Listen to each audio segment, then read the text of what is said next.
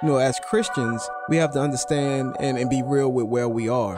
That's what we have to see first, individually. And where our mindset is and what we desire. Airing the Addisons. I think what God is really calling us back to, it's those individual personal revivals in our own lives where we're like, oh Lord, what have we done? We have minimized you. Promoting truth, wisdom, and empowerment. As the church, man, we should be on the forefront of making disciples, of indoctrination and godly things. If we don't train our kids, they will not be able to stand.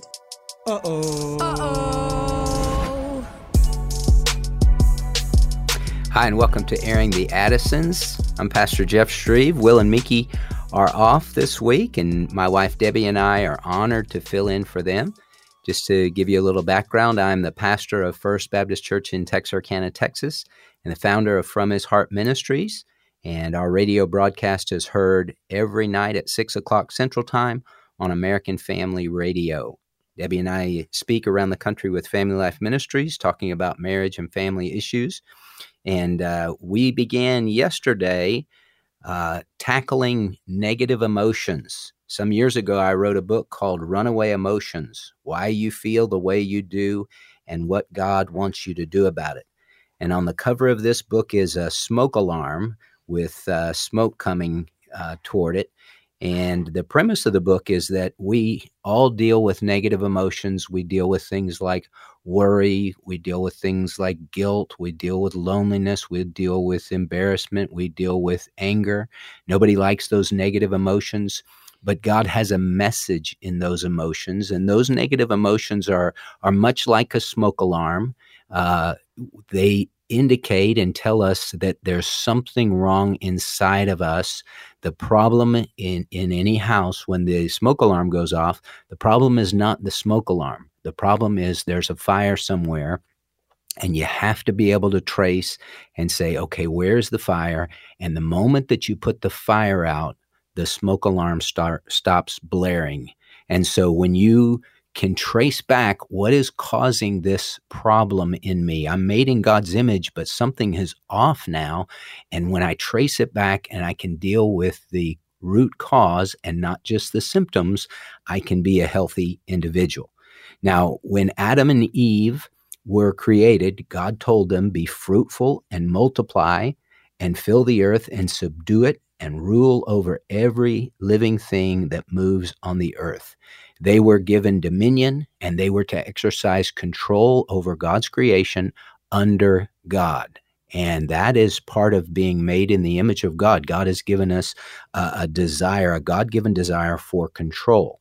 Now, when we deal with anger, anger says something is off. And when Adam and Eve sinned, their God consciousness turned to self-consciousness, and their desire to control under God turned into a desire to control under themselves, and it was all about me. And so that is kind of the root of anger.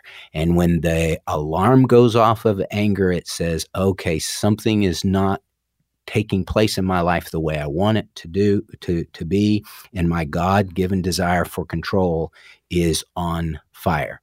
Well, Debbie, when we talk about anger, we're not talking about righteous indignation. Right. That's a normal thing. That's a God-given thing that we should be angry about injustice. We should be angry about abortion. We should be angry about people being unjustly murdered, the things that we see in Afghanistan. That's normal and natural and good and right to be angry about that from a righteous standpoint. That's not the anger that gets us in trouble, though. Right. The anger that gets us in trouble is unrighteous anger. Right. And we deal with a lot of that in our world. We have a lot of angry people. Yes. And I think our current situation with COVID particularly has really brought a lot of that anger to the surface.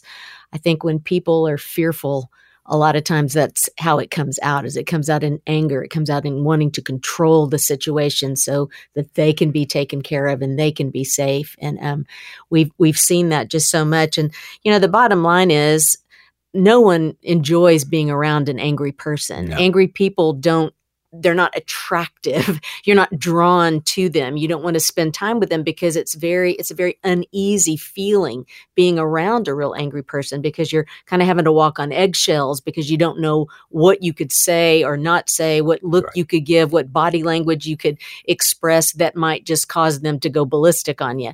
And so that is no fun at all. And I think we've all been around people like that. We all can recognize other people who have anger issues, and we can spot that fairly easily most of the time.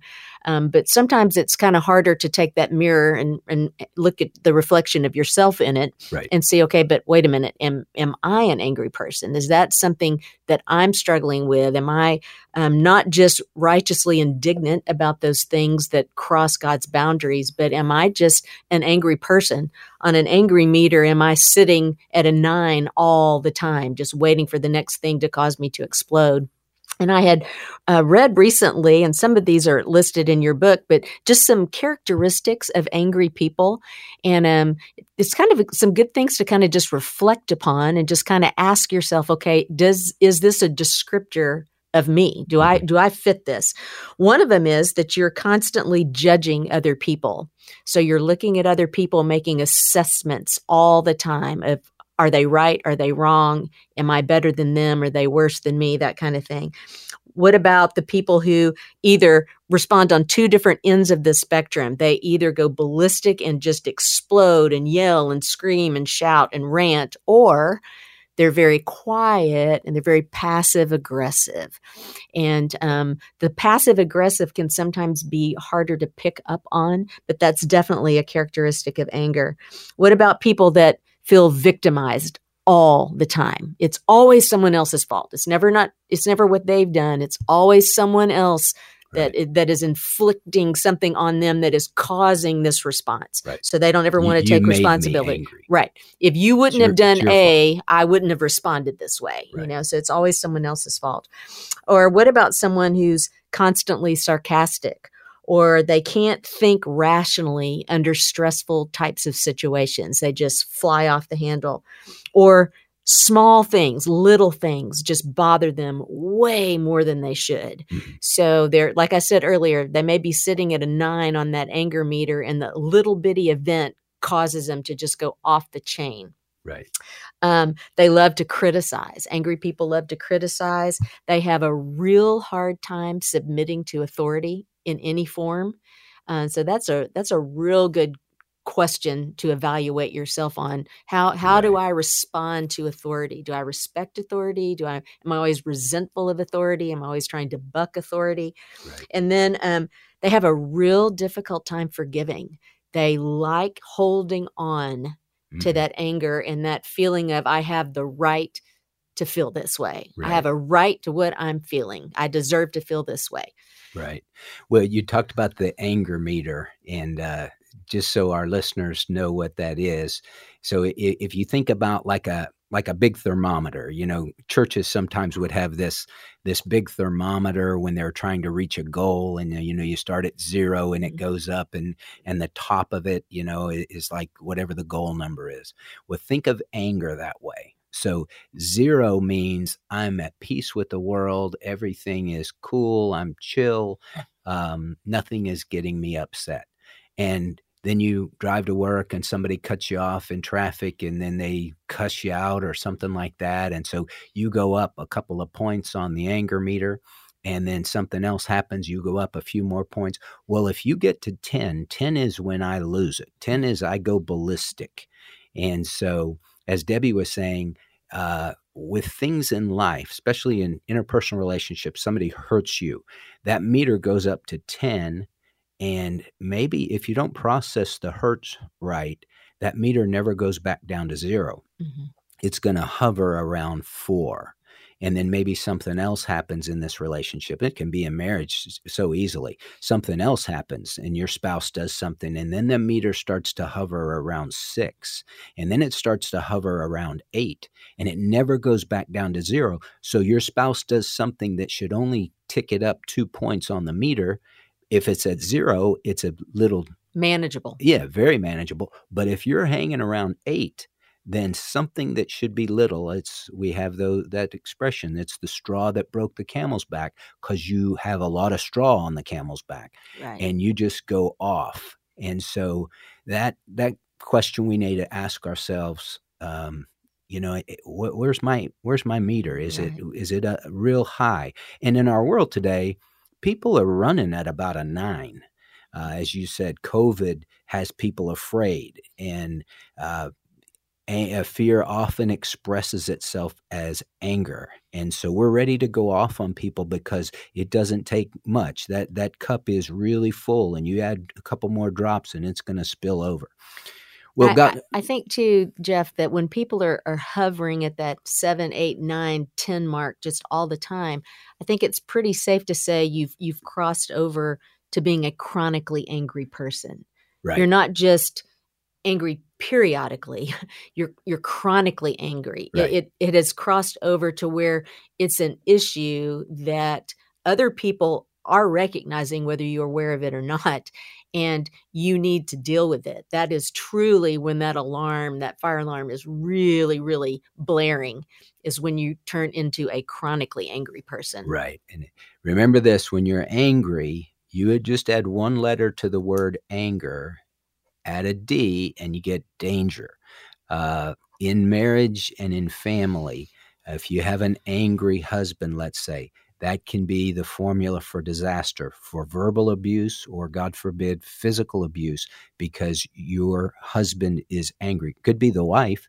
She could be angry too, but it's just going to create all kinds of problems. Well, when the smoke alarm goes off and the anger starts to flare, you got to trace it back to the source. Now, in the Bible, there's an interesting story. The story of Jonah, true events, obviously, not a made-up story, but Jonah was the prophet that God used to send to Nineveh. Remember, he didn't want to go at first. He went the opposite direction, and then he takes a detour through the Mediterranean Sea, through the belly of the great fish. And then in Jonah chapter 2, he gets right with God, and God mercifully forgives him of his sin, has that great fish. We call it a whale. We don't know what it was. It just says a great fish. And then that fish spit him up on dry land. And then the word of the Lord comes to Jonah the second time and says, "Arise and go to Nineveh, that great city, and preach the proclamation I'm going to tell you." So this time Jonah obeys. Now, Nineveh is the capital city of the Assyrians. The Assyrians are the bad boys of the ancient Near East. They're the enemies of Israel, and the Israelites don't like the Assyrians. They were wicked, ruthless, mean, abominable, terrible people. So you could say, well, there's reason why they didn't like them. But here's the thing. God loved the Assyrians, and God wanted to save the Assyrians. And when the Lord sends Jonah to preach, he preaches yet 40 days, and Nineveh is going to be overthrown. And the people, big shock, they respond to the preaching of Jonah. He probably said more than just yet 40 days and Nineveh will be overthrown, but they respond to the preaching of Jonah. They repent in sackcloth and ashes. They cry out to God for mercy, and God is merciful to them. And the scripture says when God saw their deeds, that they turned from their wicked way, then God relented concerning the calamity which he had declared he would bring upon them, and he did not do it. And Jonah got mad at God. It says, but it greatly displeased Jonah, and he became angry. And he prayed to the Lord and said, "Please, Lord, was not this what I said while I was still in my own country? Therefore, in order to forestall this, I fled to Tarshish, for I knew that you are a gracious and compassionate God, slow to anger and abundant in loving kindness, and one who relents concerning calamity. Therefore now, O Lord, please take my life from me, for death is better to me than life." You've got to be pretty angry to say that. Yeah. Hey, God, if you won't kill the Assyrians, then kill me, because I don't want to live anymore in this kind of world. So we're going to unpack Jonah's anger toward the Lord, and we're going to talk about how that speaks to us in our anger. God has the answer for your anger, and you and I don't need to live with the smoke alarm of anger blaring and causing all kinds of problems. So don't go away. We'll be right back.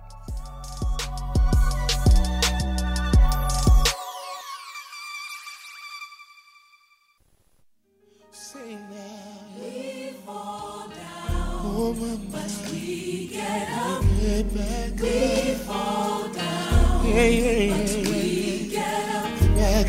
We fall down, oh my, we get back up again. For our sake is just a sinner. Oh, yes we are. But we can't stay there. There's a seed of righteousness inside of you. Oh, well, welcome back to the broadcast. I'm Debbie Schreve here with my husband, Jeff Schreve, founder of From His Heart Ministries, and we are filling in for Will and Miki this week. It's quite a privilege and honor to be able to do that. We welcome you. We're glad that you're here with us. We're going to be taking calls at the next segment, so I wanted to go ahead and give you that number in advance so you could be calling in and getting your questions ready. But the number that you can call is 1-888-589-8840. Again, that number is 1-888-589-8840.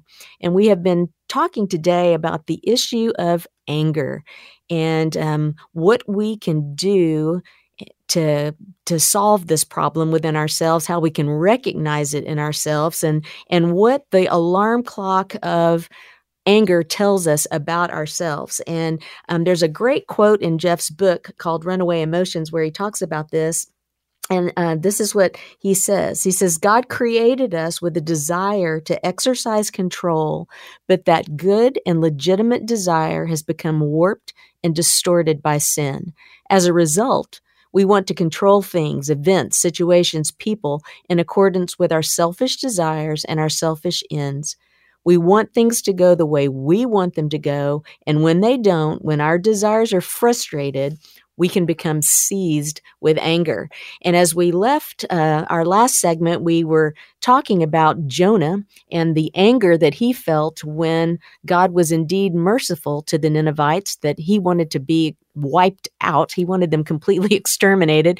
And God was very gracious because they repented and they turned to him and God forgave. But Jonah was not too happy with that. No, Jonah was like so many good Israelites. They hated their enemies. And the Assyrians, Nineveh is the capital of Assyria. The Assyrians were the enemies of Israel. And so they're brutal people. They're terrible people. They deserve to be fried. God should rain down fire and brimstone upon them like he did Sodom and Gomorrah and Admah and Zeboim, those cities of the plain, and he should do that to Nineveh. And when Jonah preached that God was going to destroy them, he wanted that to come true. Now, I like this version of Jonah chapter 4. It says this, Jonah was furious. He lost his temper. He yelled at God. God, I knew it. When I was back home, I knew this was going to happen. That's why I ran off to Tarshish. I knew you were sheer grace and mercy, not easily angered, rich in love, and ready at the drop of a hat to turn your plans of punishment into a program of forgiveness. So God, if you won't kill them, kill me. I'm better off dead. Now, can you imagine talking to God like that? Well, the Lord responds, and he says to Jonah, do you have good reason to be angry? And Jonah is so angry, he doesn't even respond to God. He just blows God off and blows that question off, which is a whole nother issue. When God asks you a question, you need to answer that question. But Jonah is he is hopping mad. Why? Because God didn't do what Jonah wanted him to do. And see, at the root of anger says this, I deserve better than these circumstances.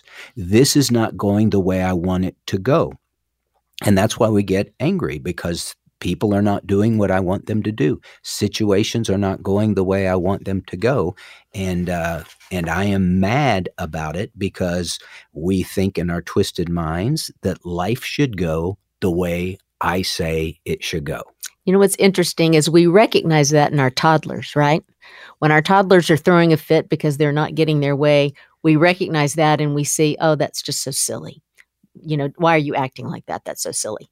But as adults, we can act the same way. Right. We can do the exact same thing. Right. So How do we deal with that? Well, two essentials. First essential is you recognize that God is in control. You're in control of nothing in a grand scale. I'm in control of nothing. God is in control of everything. And so, take this COVID situation. People are so worried and afraid, and I'm going to do this and I'm going to do that, and I'm going to get this vaccine, or I'm going to take this medicine, or I'm going to hole up in my house and not go outside and not talk to people and, wear a spacesuit anytime I'm out in public. Here's the thing. You're not in control. You think you are, but you're really not. And you can try as you might to eat all the right things and take every precaution, and you can get pancreatic cancer and die in a month. God is in control of everything. And so when we recognize that I am not in control, God is in control. And the book of Jonah is just a book that shows God's in control of everything. Right. He was in control of the storm in chapter 1. He was in control of the great fish. And then in chapter 4, he's in control of this plant that comes up over Jonah to give him shade, and he's in control of a little worm that comes and eats the plant. God is in control of all things. He consults with no one. He calls all the shots. I love that, how you have it even kind of in the middle of one of the pages of your book where it talks about God calling all the shots. And it's that he hurled the great wind, the Lord appointed the fish, the Lord commanded the fish, the Lord appointed the plant, he appointed the worm, God sent a scorching wind. He was in absolute control of everything. And I think so often we have this illusion that we have control. And it is an illusion. And we can see sometimes that we have a skosh of control over a situation, and we just, from that, leap to the conclusion that we can control anything that we have the desire to control. And that truly is such an illusion. And the trouble is that when we're looking outward and we're not seeing things transpiring the way that we feel they should be transpiring, meaning that we deserve better than what is happening to us, we just look and we think, well, God doesn't know what he's doing. None of this is making any sense to me. Right. And Jonah felt that. And I think to some extent, and I think you mentioned this in your book as well, Jeff, is that Jonah's pride was probably injured a little Right. bit. He had told all these people, hey, this city's going to be destroyed. It's going to be destroyed. It's going to be destroyed for yet 40 days. And then all of a sudden, none of that took place because of the people repented. So not only was he angry over that, but his pride had been injured. Right. And then he's got to go home to Israel. And they say, where have you been, Jonah? Well, I was preaching a revival in Nineveh. Nineveh, we hate that place. We hate those people. How did the revival go? Well, they all repented and God spared them. He was going to destroy them, but at my preaching, he spared them. I mean, he's got all of this egg on his face in his estimation. Right. And he's missing the big picture that God loves people and God wants to save people. The Lord does not want to judge. He wants to save. Well, what's interesting too is that I just think back of how often in our situations, in our anger, in our frustrations, one of the main questions that we always ask is why? Why is this happening to me? Why have you allowed this to happen? Why? And God rarely ever explains himself. He rarely ever says, okay, well, let me tell you why X, Y, Z, and just lays out his master plan. What he does tell us is you don't have to know why. You just need to trust me. Right. You need to trust me. And, that can be hard to do when we're looking around and things aren't making sense. Right. I've said before in church, why is a normal question? It's a human question. Job asked 5 times in Job chapter 3, why? God, why is this happening to me? Jesus on the cross, my God, why have you forsaken me? Why is a normal question, but God doesn't often answer why. God is not in the business of explaining. He's in the business of sustaining. And God's answer to our whys typically are this: my child, will you just trust me? Just trust me. You don't need to know why. It's on a need-to-know basis, and you don't need to know. So what we see from Jonah about the issue of anger, you're not in control. I'm not in control. God is in control. The only thing we are in control of is, will we trust God? Will we choose to trust God? So we we recognize that he's in control and he knows what he's doing. And secondly, second essential, we choose God's grace over our control. God has grace for us in our time of need and in our time of frustration. And if life is not going the way we want it to go, and our spouse is not doing what we want our spouse to do, our kids aren't doing the way that we want them to do, our boss is not doing the way that we want our boss to do, we choose God's grace over our control. And God is opposed to the proud, but he gives grace to the humble. So the first thing that Jonah needed to do was humble himself before the mighty hand of God and say, God, I don't understand, but I trust that you understand. And so I choose to go with you. Right.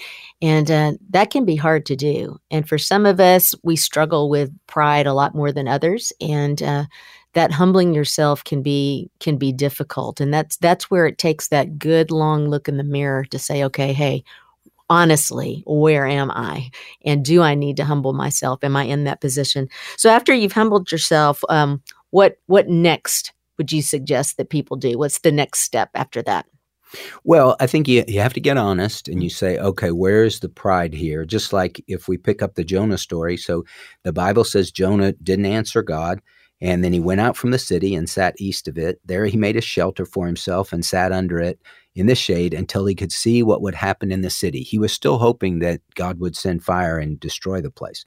So the Lord appointed a plant, and it grew up over Jonah to be a shade over his head to deliver him from his discomfort. And Jonah was extremely happy about the plant. Now, remember this, he has spent time in the belly of a great fish, in the acids of a fish's belly. His skin is probably very sensitive, and so it's very sensitive to the sun. So he's in discomfort, and God causes this plant to grow up just in a day. And Jonah was extremely happy about the plant because he had this wonderful shade. That's what he deserved. He deserved shade. I deserve it. But God appointed a worm when dawn came the next day, and it attacked the plant, and it withered. And it came about when the sun came up that God appointed a scorching east wind, and the sun beat down on Jonah's head so that he became faint and begged with all his soul to die, saying, death is better to me than life. Then God said to Jonah, do you have good reason to be angry about the plant? And he said, I have good reason to be angry, even to death. And God said, you had compassion on the plant for which you did not work and which you did not cause to grow, which came up overnight and perished overnight. And should I not have compassion on Nineveh, the great city in which there are more than 120,000 persons who do not know the difference between their right hand and their left, as well as many animals? 120,000 persons, probably kids that he's talking about, plus adults. So 600,000 people roughly, give or take. There are lots of people. God cares about people. And so the Lord is saying, Jonah, you're missing the big picture. I don't do things your way. You need to do things my way. I'm in charge here. And Jonah had a problem. The reason he hated the Ninevites was because the Ninevites had hurt him, and they had hurt Israel. They were cruel and wicked and mean. And when we get angry, typically it's because somebody does something to us that hurts us in some way, in some fashion. And we have to be honest enough about it to say, hey, you and I have an argument and I get angry at you, Debbie. You say something to me and maybe you didn't mean it, but it hurts and I feel disrespect and it hurts me. It's much easier to respond in anger than it is to say, hey, Debbie, that really hurt my feelings. Well, and it goes back to that being vulnerable, and that takes vulnerability to do that. And I think, too, Jonah struggled with the fact that he didn't want to forgive the Ninevites. Right. I mean, he recognized that God had forgiven them, but he himself did not want to forgive them. He wanted to hold on to that anger. And, I read, we are in the middle at our church of doing the Lisa Turkhurst study, Forgiving What You Can't Forget. And I was telling the ladies just this last week that I had read a great definition of forgiveness from a psychologist that said this: forgiveness is a conscious, deliberate decision to release feelings of resentment or vengeance toward a person or group who has harmed you, regardless of whether they actually deserve your forgiveness. Right. And so it is a choice that we have to make. And talk a little bit about that, Jeff, because for some people that's a hard choice to make, and they may have made it, and yet they still have these feelings bubble up within them. And so talk about that, the concept of it being a one-time act, but also a process. Yeah. When people hurt us, we have to choose to forgive them by faith.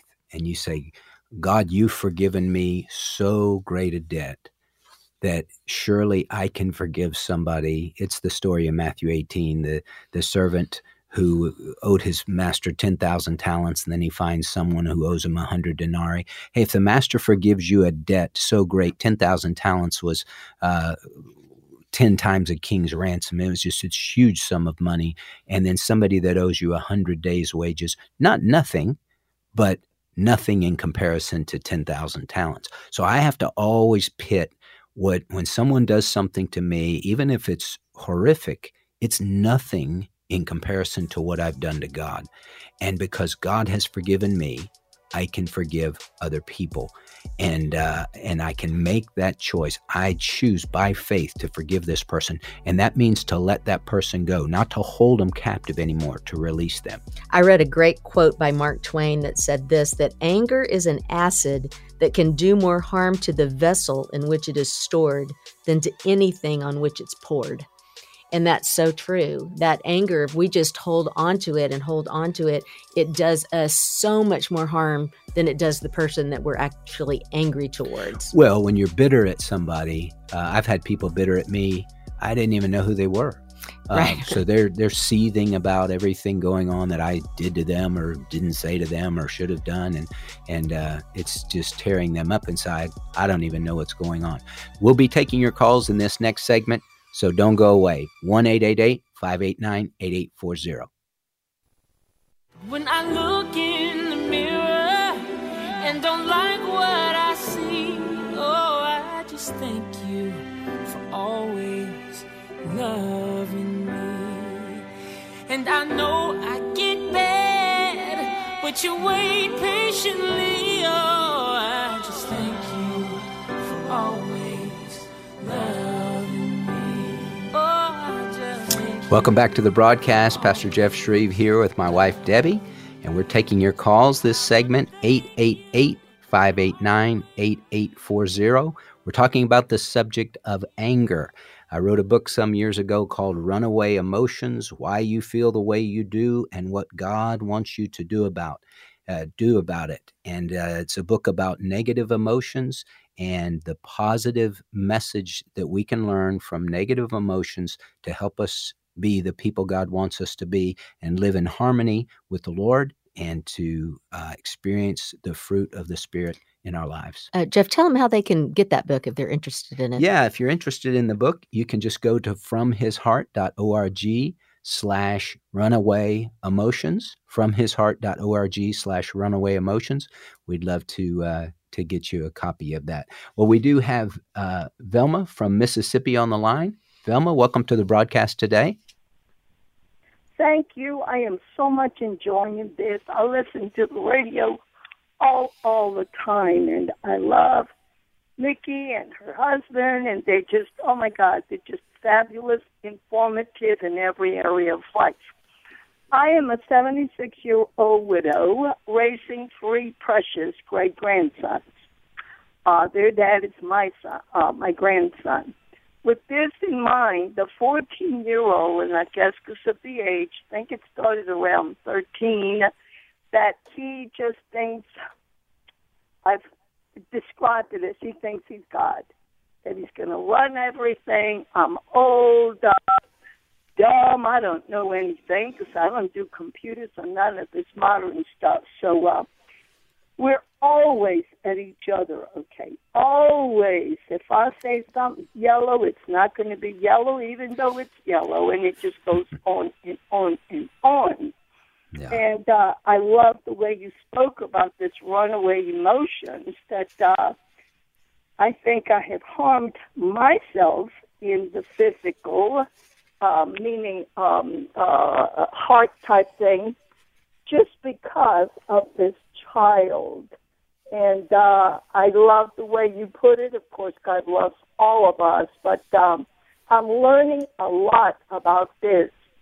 And tell me, what should I do with this modern thing of these telephones that they think they're going to live on, and they think everybody's smarter than anybody else, whatever they put on these telephones, which I don't even know the names of all these things that they look at and watch. Oh, you're talking about with social media? That stuff, yes.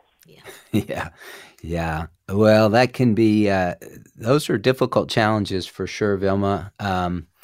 I commend you for taking on the role of great grandmother to these kids and being there to raise them. That's not easy to do at 76 years old.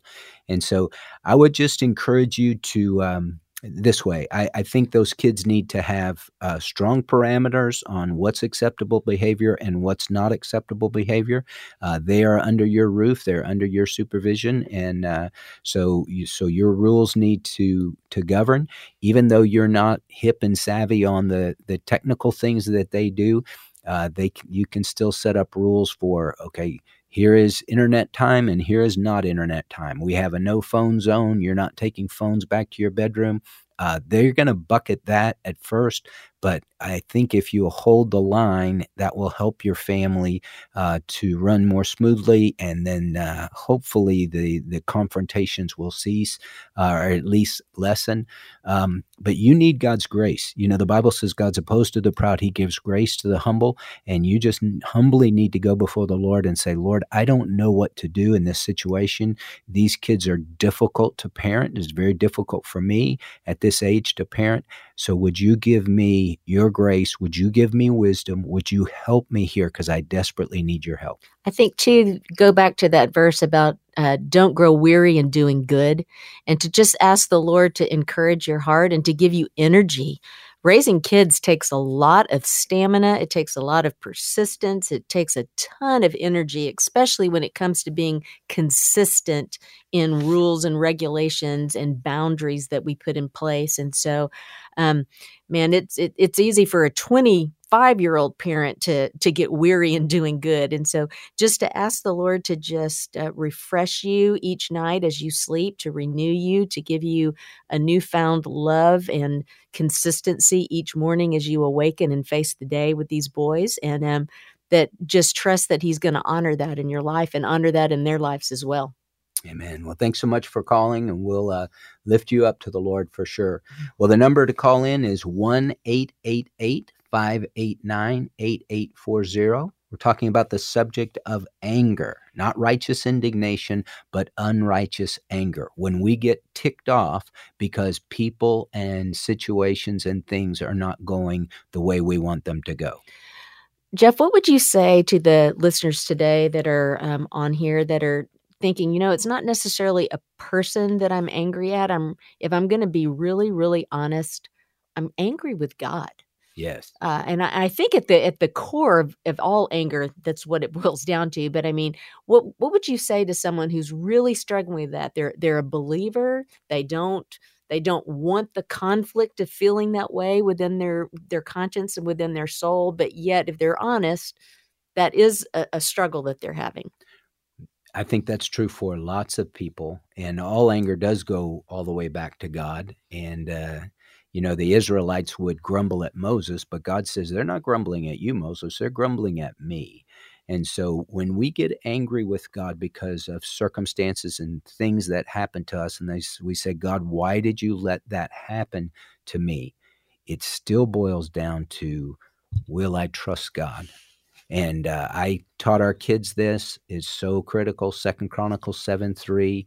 Truly he is good. Truly his loving kindness is everlasting. When we know that we know that we know that God is good and that God loves me, we can handle any situation.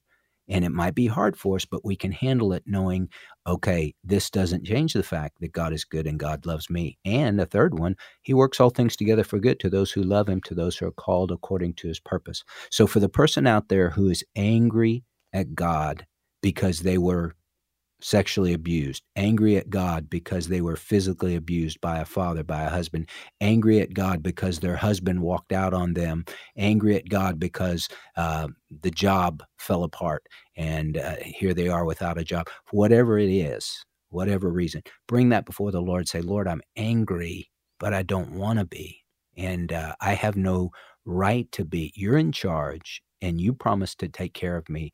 And so, Lord, I just cast this at your feet, and I just choose to trust you, even through the tears. As King Jehoshaphat said in 2 Chronicles chapter 20, verse 12, we don't know what to do, but our eyes are on you. Yeah. Well, we have some callers here. And so Heidi is from Ohio. Heidi, go ahead. You're on the broadcast. Good afternoon. I just happened to flip on my radio, and I've only probably caught like less than 10 minutes yes. of your program, but I immediately started writing down the title of your book because it immediately spoke to the issue that I've been telling God this afternoon. I need wisdom on how to help my 14-year-old daughter in managing her runaway emotions. And I wanted to say, I wrote down where you said to purchase the book from hisheart.org. Is that right? Yes, from hisheart.org/runaway emotions. Okay. Thank you. I am curious to know if you think it would be appropriate for me to go through with my daughter as as maybe as part of our homeschooling curriculum. Yes. Would it be appropriate for I have a young adult son who struggles with a lot of anger, has in the past, and yes. Knowing how to help him learn to express it in healthy ways. Yes. So I will just, I can hang up and just listen to your answer, and thank you very much. Thank you, Heidi. Thank you so much. Yeah. So this book was born out of a series of messages that I preached at our church. And so to all ages, I think it helps people, young, old, in between, to understand, why do I feel the way that I do, and what is God's answer to my anger, to my worry, to my guilt, to my shame, all those different things. So I think that would help you and help your children a lot. So thanks so much for calling.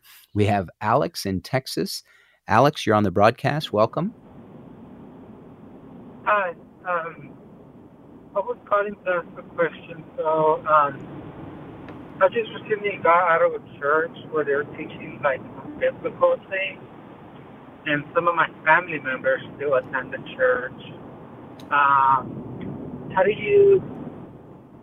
What would you do in that situation?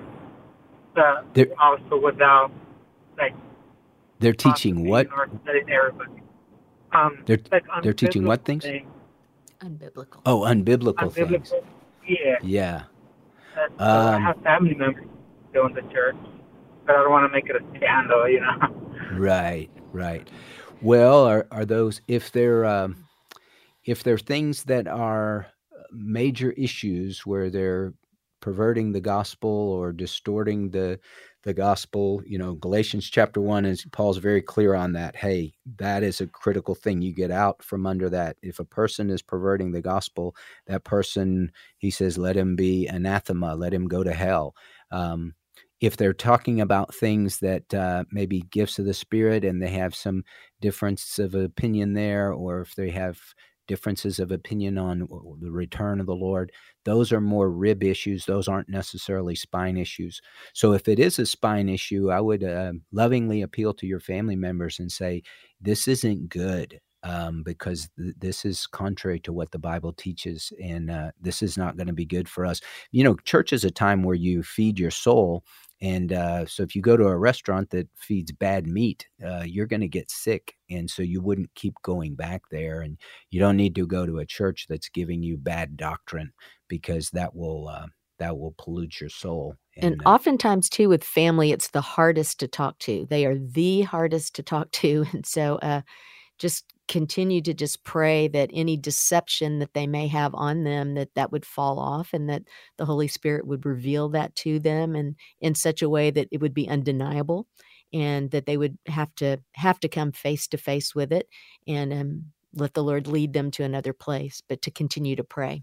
Amen. Thanks so much for your call. We have Mary Beth in Arkansas. Mary Beth, you're on the broadcast. Yes, I was listening to your broadcast while I'm driving from one place to another, and I just heard you say that forgiveness and all this stuff hurts us more than it hurts the person. Sometimes they don't even know. Yes. Well, I lost my 20-year-old daughter in an accident. She was on the back of her boyfriend's motorcycle when a 16-year-old turned in front of them, and she died. I'm so sorry. A week later, after her death, we found out she was 7 weeks pregnant. Oh. So not only did I lose her, but our first grandchild.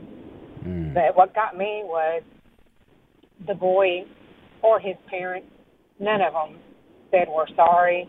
They didn't send anything over the over a private message to us or through the mail or anything. And we still haven't. It's been 6.5 years.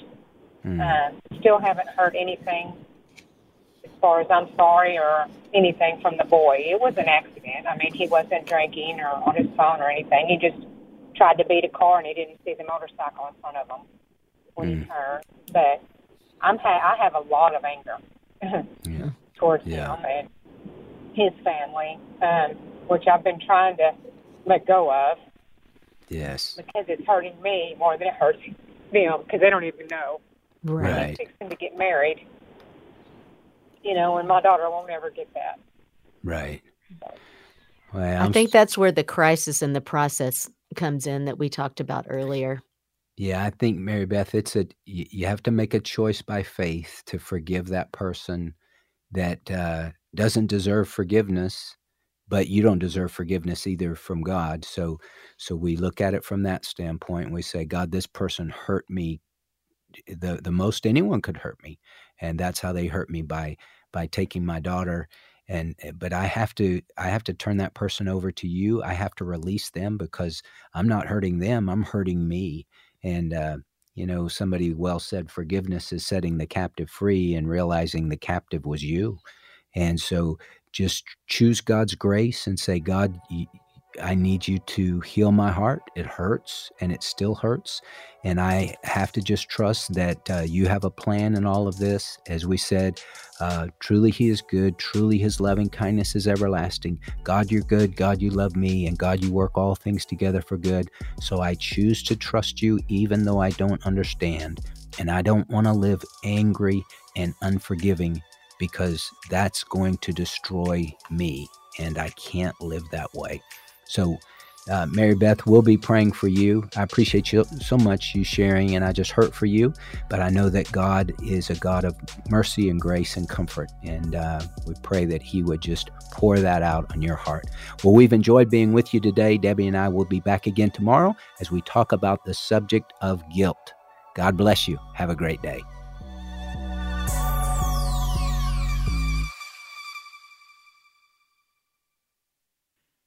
The views and opinions expressed in this broadcast may not necessarily reflect those of the American Family Association or American Family Radio.